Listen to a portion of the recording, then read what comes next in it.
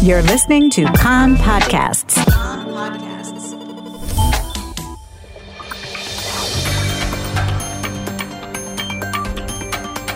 You are listening to the English language news of Kan, the Israeli Public Broadcasting Corporation. Good afternoon. It's 2 p.m. in Israel, Thursday, July the 1st, 2021. This is Nomi Segal with the top news at this hour.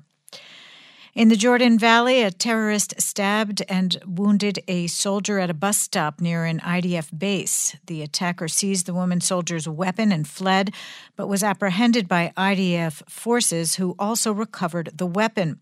The soldier was airlifted to Hadassah and Kerem Hospital in Jerusalem, where her condition is described as moderate.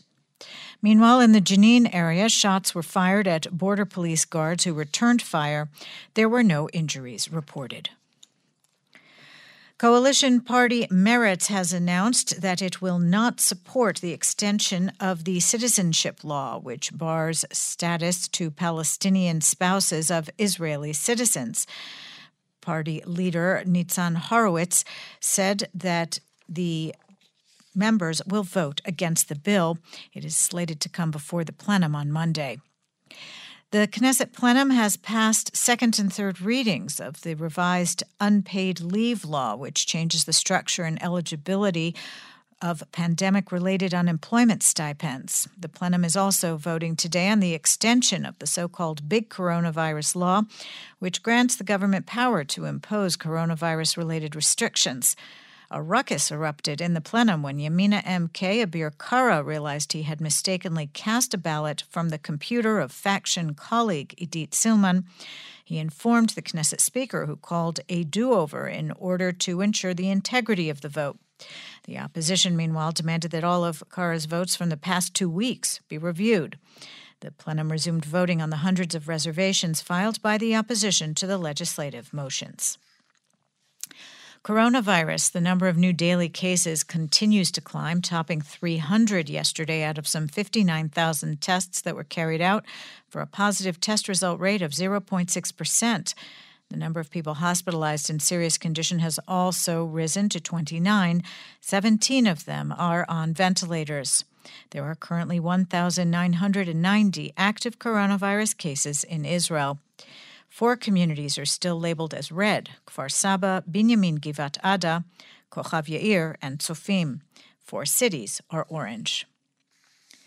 Preparations are underway at Ben Gurion Airport to expand operations in Terminal 1, where flights arriving from countries labeled as red due to high coronavirus infections are diverted. Currently, 9 countries are on the list, including Russia and India. A Kan reporter says additional countries are expected to be added in coming days, including the United Arab Emirates. Interior Minister Ayelet Shaked yesterday expressed interest in moving toward canceling flights from red countries in the near future. Meanwhile, health funds report that to date, some 99,000 youth have been vaccinated for coronavirus, and appointments for another 63,000 have been scheduled. That figure is still far from the target set by Prime Minister Naftali Bennett for 300,000 children to be vaccinated by next Friday, July 9th, the last day it will be possible to receive the first jab in order to get the second shot before the vaccines in Israel's inventory expire. Prominent Haredi Rabbi Chaim Kanievsky yesterday issued a call on youth to get vaccinated after meeting with prominent figures in Israel's fight against the pandemic, who stressed the importance of vaccinating youth. President Reuven Rivlin hosted an official reception this morning for Germany's President Frank-Walter Steinmeier, who is on a state visit to Israel. The German president's itinerary also includes talks with Prime Minister Bennett and a visit to the Yad Vashem Holocaust Memorial in Jerusalem. The head of the National Security Council, Meir Ben-Shabbat, has announced his wish to leave the post at the end of his 4-year term. Ben-Shabbat, 55, served in the Shin Bet for many years, and in his last role there was head of the Southern District. Prime Minister Naftali Bennett thanked him for his contribution to the country's national security and said he is confident Ben-Shabbat will continue to contribute significantly in the future. Ben-Shabbat, who was appointed to the post by former Prime Minister Benjamin Netanyahu, will remain in the position until the end of August. Police thwarted a large drug smuggling attempt on the northern border. A Khan reporter says security forces seized 11 kilograms of hashish worth about 300,000 shekels and arrested a 26-year-old resident of the border town of Rajar. And for the first time in IDF history, tanks with all-female crews will be deployed for operational duties on Israel's border. The women soldiers concluded their training, and they will be stationed along the Egyptian border. A Khan reporter notes that in the previous pilot program, women soldiers served along the southern border, but their tank commander was male.